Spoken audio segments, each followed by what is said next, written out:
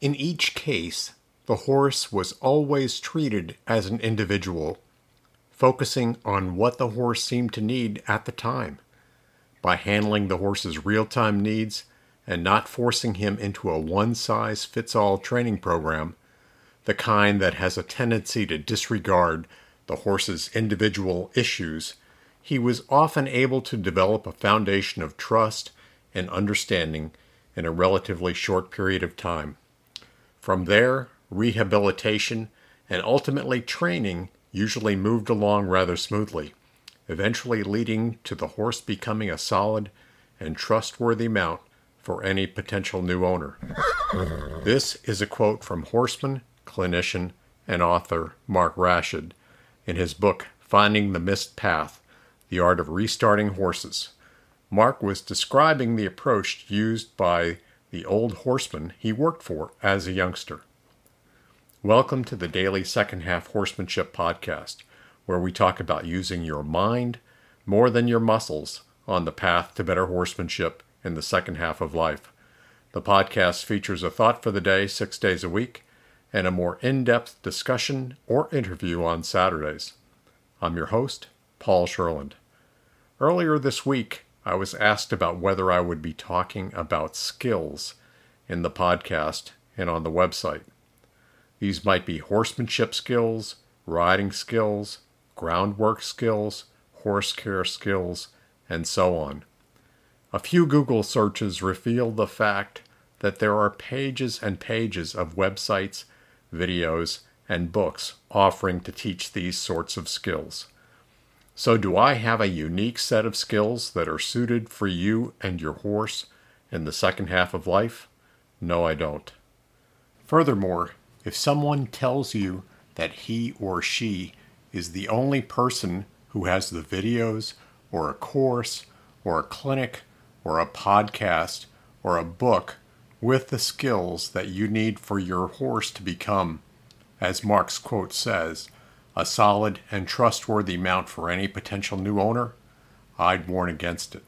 As Mark says in the quote, don't force your horse into a one-size-fits-all training program.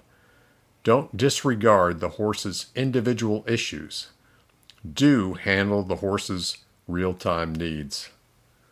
Who's in the best position to recognize your horse's individual issues? You are. Who is the best person to handle your horse's real-time needs? You are. Don't be an uncritical applier of skills learned from an instructor, clinician, book, or video. Be a critical and creative evaluator of information and diverse approaches that meet the needs of your horse and meet your needs in the second half of life. Spend time with your horse. Do undemanding things with your horse. Let your horse become comfortable with you. Apply the knowledge you've gained in horsemanship and in other areas to work with your horse. Recognize also that you may not have the skills or the time to respond to your horse's issues. With that critical and creative evaluation of information may come the realization that you can't be safe with your horse or that someone with more skills or time may be needed. It's a hard decision to part with your horse, but sometimes it might be necessary.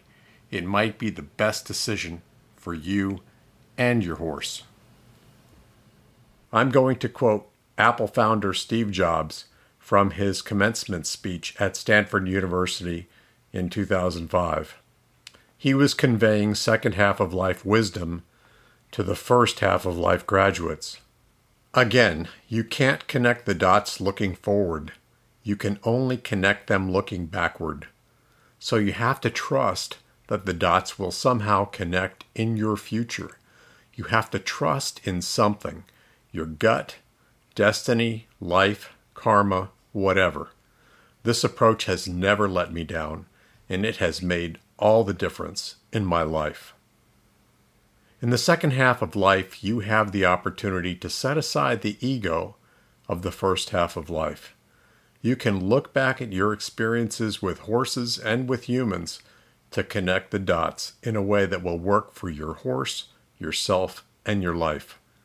Be creative. Treat your horsemanship as an art that demands unique and creative approaches.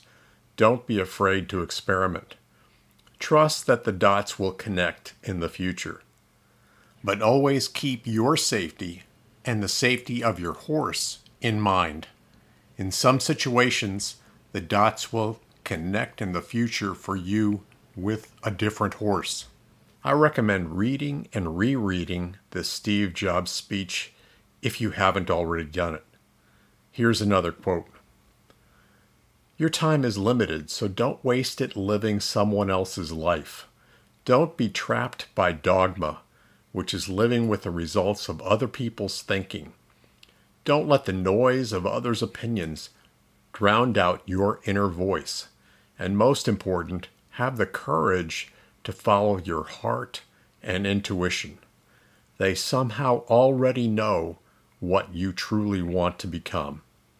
Everything else is secondary. So don't let the noise of others' opinions at your barn or on Facebook drown out your inner voice.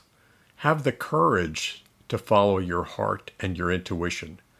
Be an advocate for your horse, yourself, and your relationship with your horse.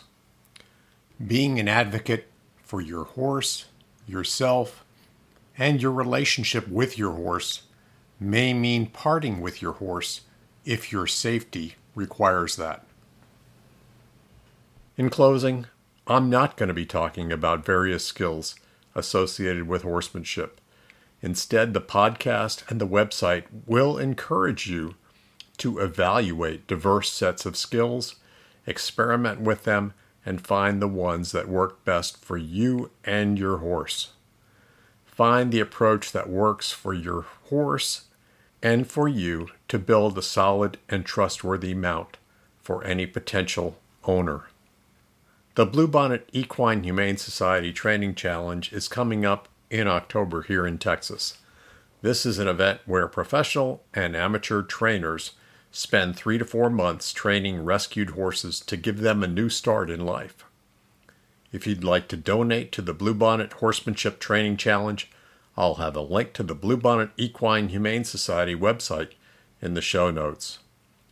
Thanks for listening to the Second Half Horsemanship Podcast. If you're also on the Second Half Horsemanship journey, please leave a comment on our website, secondhalfhorsemanship.com. We're always looking for topic and interview ideas. When I use links to books, products, and services in the podcast, some of those links might be referral links.